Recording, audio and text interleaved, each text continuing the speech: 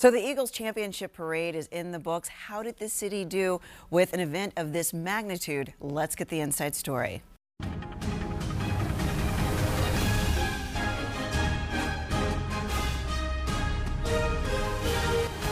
Good morning, I'm Tamala Edwards. I'm still on a high from the Eagles Parade. Let's talk to our panel. We've got journalist Larry Platt. Good morning. We've got marketing exec Brian Tierney. Good morning. And communications exec Nia Meeks. Good morning. So now the numbers are in. They're saying they think it was about 700,000 fans. Somebody told me they thought there were 10 million people going. You're like, there would be people upon 40 people. 40 million people. Yeah, exactly. Yeah. But still, the place was packed. We had one man stabbed in the chest. Other than that, minor incidents and injuries. It's a Philly story. People got hit with thrown beer cans and fell off of poles. But when you saw those throngs, for the city to pull this off, many people said an open-air event rather than going down to the stadium. And yet it really was a day of love in the city of brotherly love. And sisterly affection. And sisterly affection. Plenty of women out there too. Yeah. Can I just say that the city really deserved an A on this one? I mean, we didn't have the warning, oh no, ISIS, Al-Qaeda, somebody's going to come and terrorize it. None of that came up. We actually had peace and harmony for the most part. I mean, young people. I mean, it was truly a multi-generational, multi-love event. And yes, the national media had its fun with us after the first night, Sunday night, and you had a few knucklebucks that acted really crazy. But for the most part, this was so smooth. I mean, when you talk to people from end to end, whether you're in South Philly all the way to the Art Museum, it was a smooth event, and people walked away and said, this felt good. I feel good about being in Philadelphia. You know, Larry, I feel as though in this country in the last year, the story has been about how we didn't know each other and we're so divided. Yet I was out along the parade route at Broad and Hartranft, and people had come from everywhere. They couldn't have been nicer to each other. They couldn't have been more bonded.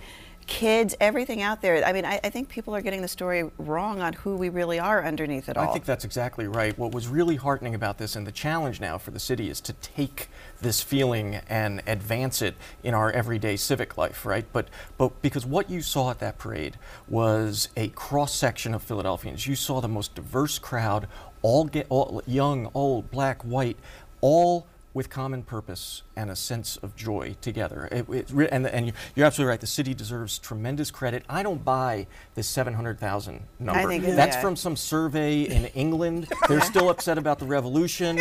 I think there was more. I was at the Phillies parade in 08. This was more it than that. dwarfed the Phillies parade. It probably even dwarfed, no offense, but I think it dwarfed the Pope.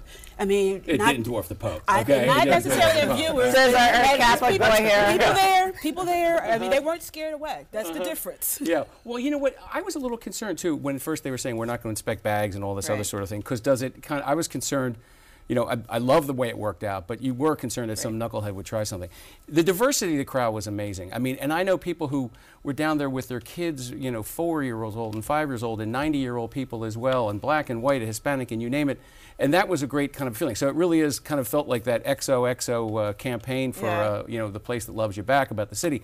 I think the city showed really well. I mean, you see some of the New York media and they're talking about that speech and, you know, Kelsey's speech and everything. But at the same time, it gives the city character, this kind of, you know, it's a fun place to be, and I think it's going to do a lot for tourism as well, and the brand image. It also builds on everything else that we've been doing. I mean, when we talked about the Pope, we talked about the NFL draft, we were talking about big events. For years, Philadelphia has been sort of had the chip and say, well, it's a second-class city. Or second choice, third choice. Exactly. To have your We're event. a global city. I mean, clearly these types of events show that not only can we host them, we can do them well, and that people will come out and support them and behave. And honestly, I had no doubt about this. This town loves the Philadelphia Eagles for everything that they represent, and particularly this team and the members of this team. Well, let's talk about that, because, you know, in the time that I've been here, we've seen the team go through a number of iterations.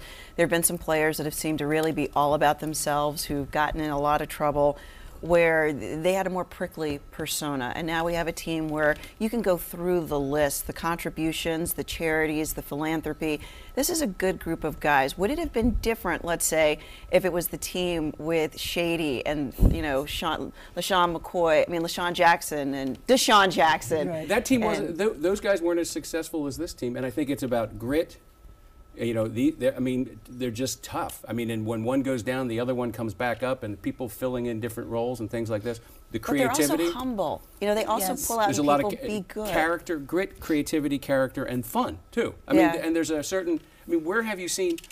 it's what happens in that locker room that's really what determines what happens on the field. In those Absolutely. moments of amazing crisis which this team faced, and you just saw it come through. They're really hitting it hard. That's exactly right. The Eagles and Howie Roseman deserves a tremendous amount of credit. I've never seen a general manager who every decision they make turns out in the affirmative. But they put this team together with an eye toward character. Character matters.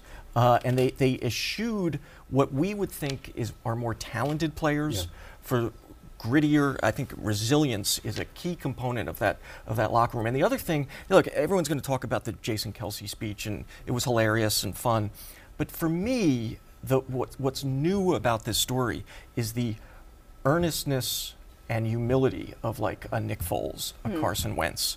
That's not the typical Philadelphia story, right? That sort of spirit. This is a spiritual team. I got to tell you too. Even when they're wearing a full fur coat. Well, It I mean, feels but really that's the fun fun. part. It put a smile on your face. But I did, no matter what your religious background or even if you don't have one, when after the game they prayed. I mean, that was a moment of. I mean, that I found that really. It's very, cohesion, and it's Yeah. cohesion. Again, this team is probably more reflective of this city than a lot of teams in a lot of years. We've always had the superstar kind of Right. clownish kind of personality. Who can forget for who for what with Ricky Waters? I mean, Right. it goes down in lore. But here's a team that paid homage to those who came before Yes, them. I mean, remembering the greats. absolutely, and not just in their sport. I mean, anytime Chris Long has Allen Iverson Iverson. And you jersey said on, this win is for you. I love it. exactly. yeah. I mean, across the board, when you saw Dawn Staley watching the Super Bowl and how she screamed, when you saw Kobe Bryant watching the Super Bowl and how he was in, Right. everyone Will Smith that was hilarious. everyone kind of came back and touched Can I to say, this. hats off to Jeff Lurie too. When he first came to town and he spoke to people about investing in the team, people were really skeptical. This is the son of a wealthy guy. What has he really done? What's he know about Philadelphia? And he went through the beginning kind of transition eras, but it's really 20 years into it now, 24 years into it. He's created something magnificent. He Talk should be about very grinding proud. it out. He waited. Oh my Absolutely. gosh, yeah. And we should say What a great investment, too. that what they put together the most socially progressive organization in professional sports. People don't know this, but they were ahead of the curve in terms of environmental standards for their stadium, and it's so much so that when they play an away game and they're not convinced that the opposing stadium does recycling to their standards, they actually load the team plane up with their own trash to bring it back to Philadelphia. Fun fact I didn't know. They also have, through Don Smolensky and Ann Gordon and Julie Hershey, have redone other teams. Write checks to the community, to community groups. They do that still, but they mentor nonprofits. They open their doors and let nonprofits who qualify use their social media expertise and so forth. It's this really we're all in this together ethic, which the team embodies. Right. Right. But Now, let's talk about this the way it was talked about on the national stage. Everybody focused on Monday night. And of course, there were people bringing down canopies and raiding gas stations and knocking out store windows. Meanwhile, in Amherst, 2,000 people rioted, 6 got arrested, 12 were injured. Nobody talked about that. You get to the point where you say, this is a little unfair. Any big event, there are going to be things that happen, but people almost look for it in Philadelphia in a way that may not be It plays to if you're in Chicago and you're reporting about Philadelphia, you want to kind of talk about that aspect of it. So you Right. find it, and even though the facts aren't there. It was disappointing to drive by Macy's the next day and see the broken window. At the same time, of all the places that there were windows around town, there was just a handful that happened. So I think the city's done so much in the last 20-some years of shedding that old image, that inferiority, that second class in so many different ways. Talk about the Eagles. One low point for me, for the Eagles, and I'm sure you appreciate this too, was earlier in the season when they were banning people from the box. Some of the journalists. That's not to the. It's not to their strength. That's not really what it's about. And that's luckily they got over that period. And the NFL has had a difficult year overall, wherever you stood with the protest and free speech versus what have you. But when you looked at this, the reason why people could still rally after, even people who protested throughout the year, and I talked to several of them, they said, you know, it's the embodiment of the team. It's the embodiment of contributing to the community that this team has that you're not seeing across the NFL. And that's why they said this was something that we can celebrate all together. It didn't matter your political stripe. Because the team did speak out on a number of issues. It wasn't just, well, we're just here to play football. This was the most, quote, woke team in the NFL. But let's talk about this, because the police are getting a lot of kudos for the way that they've handled it, but there were some naysayers who said, okay, when it's a largely white crowd, it's just people being boisterous and rowdy, but if this had been Black Lives Matter, or when there's a Black Lives Matter event, it's a lot more frosty, a lot more tense. Where's this kind of, okay, where's the attitude? Where's the similar attitude? Now, the police would argue, we do show up, we do try to be respectful, we do just focus on everybody's safety.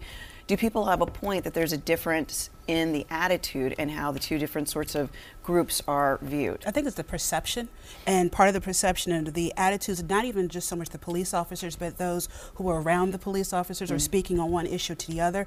For some reason, it's acceptable for the boys will be boys. I mean, look at State College. They went up and acted crazy there. Oh, it's okay. It's not okay. It's not okay in any situation. But if you do not hold people accountable in one situation, then how do you say, I'm protesting for my civil rights, and, oh, that's horrible? It gets down to cultural perception of what it is. And if you have a cultural perception that, oh, you think the police are bad and pigs, and you're one of those people, then you're going to stick with that mindset regardless. And that's unfortunate. You know, I introduced Malcolm Jenkins, who writes a column for us at the Citizen on criminal justice reform, to Mike Chitwood, the superintendent of Upper Darby Police, decorated Philly cop. And Chitwood makes and they just did a great, if you get a chance to watch it, a great video on NFL.com. And Chitwood makes the point that we, police, have to do a better job talking to people.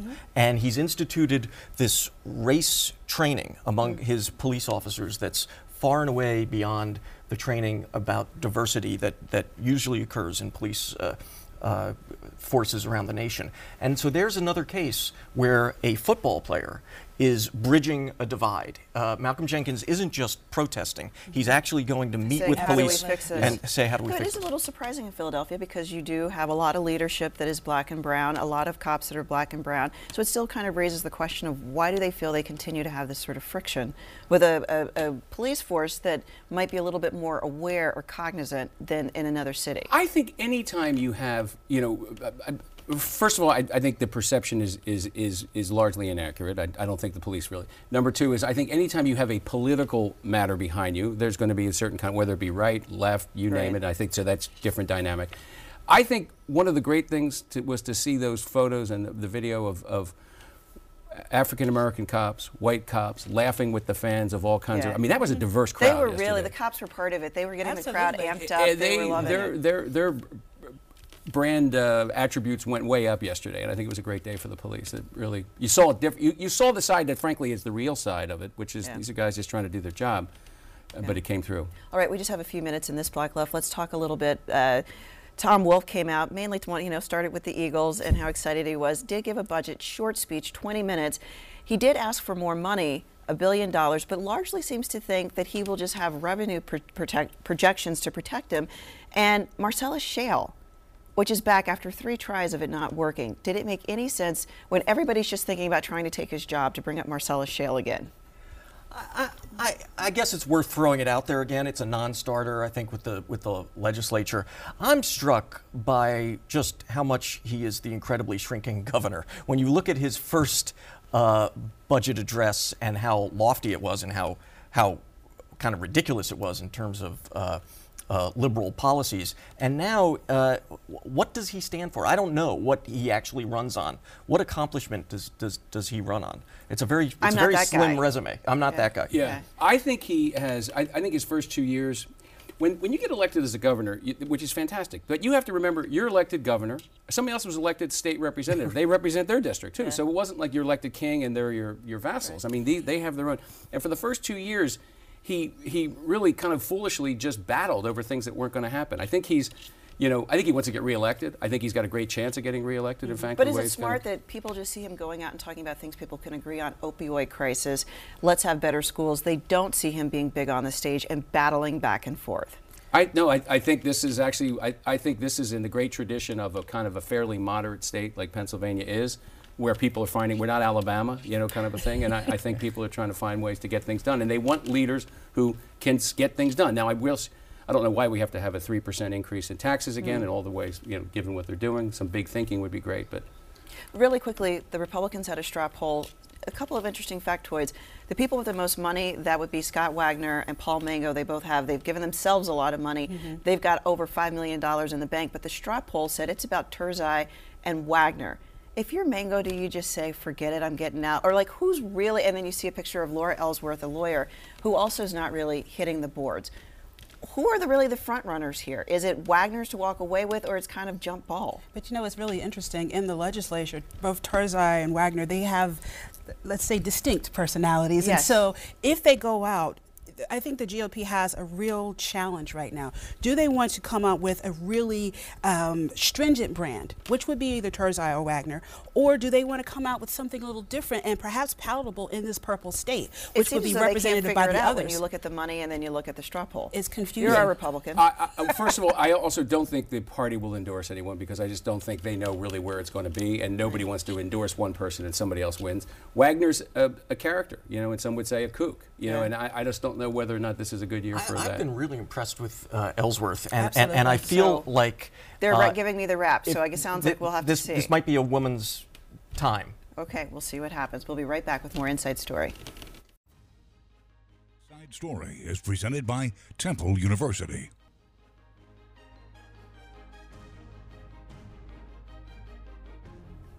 Welcome back to Inside Story. I'm Tamala Edwards. So the Supreme Court said, no, that's okay. We don't want to listen to this case out of Pennsylvania, this argument over the gerrymandered map. Taking it back to the state Supreme Court, which said, this is a problem, you need to send back a redone map. What needs to happen is supposedly the Republican-held House and Senate needs to come up with something, get Wolf's sign off, and send that to the court. And if they don't, the court says, then fine, we'll have to draw it. Republican leaders have come back with something interesting. This is all supposed to be done by next Thursday. Yeah. They said, well, maybe we don't have to actually pass something. Maybe we can just submit something, the draft of something, and then later have people come back and finalize it. Is this going to fly with the court, that as long as you submit something, it's the same as passing something? Well, it starts with the fact that, unfortunately, in Pennsylvania, we elect our Supreme Court. Many states don't do that. They're appointed, and they're go through a process, and this is an esteemed man or a woman, and they're going to be. So we have an elected political. So it's inherently political on the other side, and the Democrats control the Supreme Court. So I don't think that's going to float. Look, redistricting. Some call it gerrymandering, others call it whatever. It's intensely political, and and that's what it's going to be. And you could make the case that the one district, the Mayan district, looks a little crazy in terms of it, but where you draw that line, a block or two this way, could make the difference between this person winning or that person winning. So it starts, and it has been for 200 and some years, an intensely political process. But it sounds like they have to do it. They're not even trying to appeal anymore. They know Right. this They has have to to happen. do If they don't, the court will write the map. But it has been more political and yet even more intense. It's just like anything else when we started figuring out algorithms and people got a little more wicked and said, oh, well, I can really fix it this way. When you talk to the average Pennsylvania or anyone across the country and say, well, if you have this many registered voters and they all vote, then why is it that the House delegation or, the Pennsylvania delegation looks this way? Most people cannot understand why we have a majority Republican delegation in Pennsylvania when you have a majority of Democrats that are registered to vote in Pennsylvania. And I have to say, for the legal team that tried this case and went to the Supreme Court, they were really smart because they focused on the state constitution.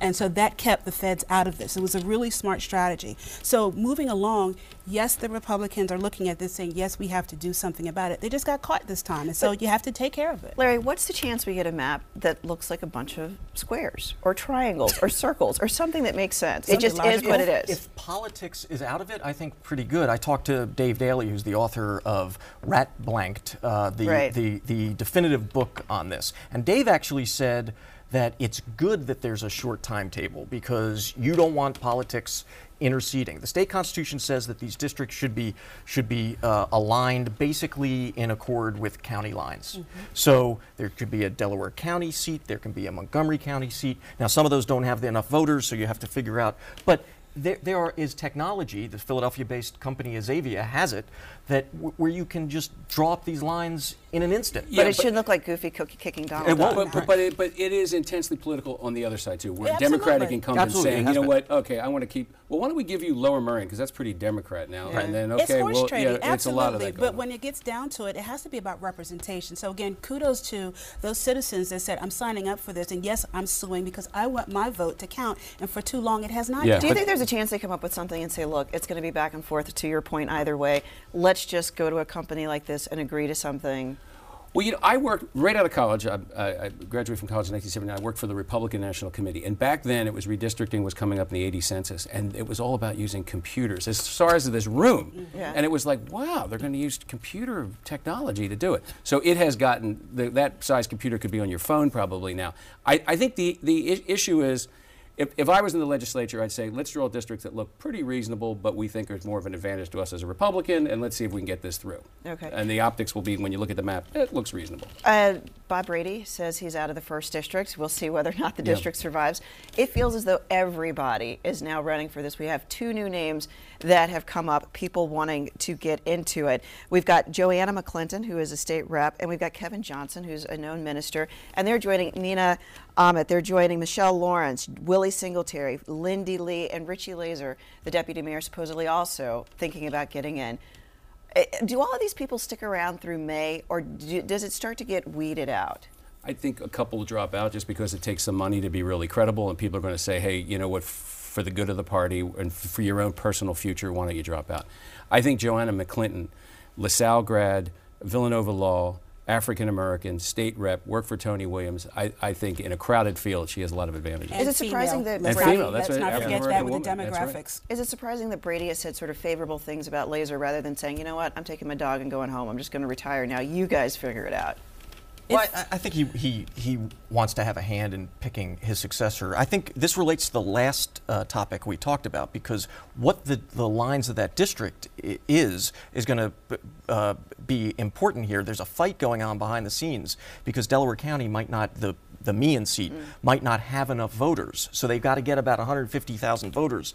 If they take it, Kenny and Brady want them to take it from South Philly, but you know, the Delaware County people want to have a say in that too. So we have to see how this shakes out in terms of what the actual districts are. All I'm right. predicting a female will take this seat, and we need another female. We need a female in our Pennsylvania delegation, because right now we don't have one. All right. Well, we'll take another break and come back to our Inside Stories of the Week.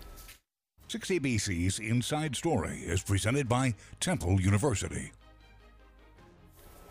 Time now for Inside Stories of the Week. Larry, we'll start with you. Tam, you know, I'm writing a book with John Dornbos, the longtime Eagles long snapper who at America's Got Talent, magician. What a great move. John had a heart condition, almost, it was life-threatening.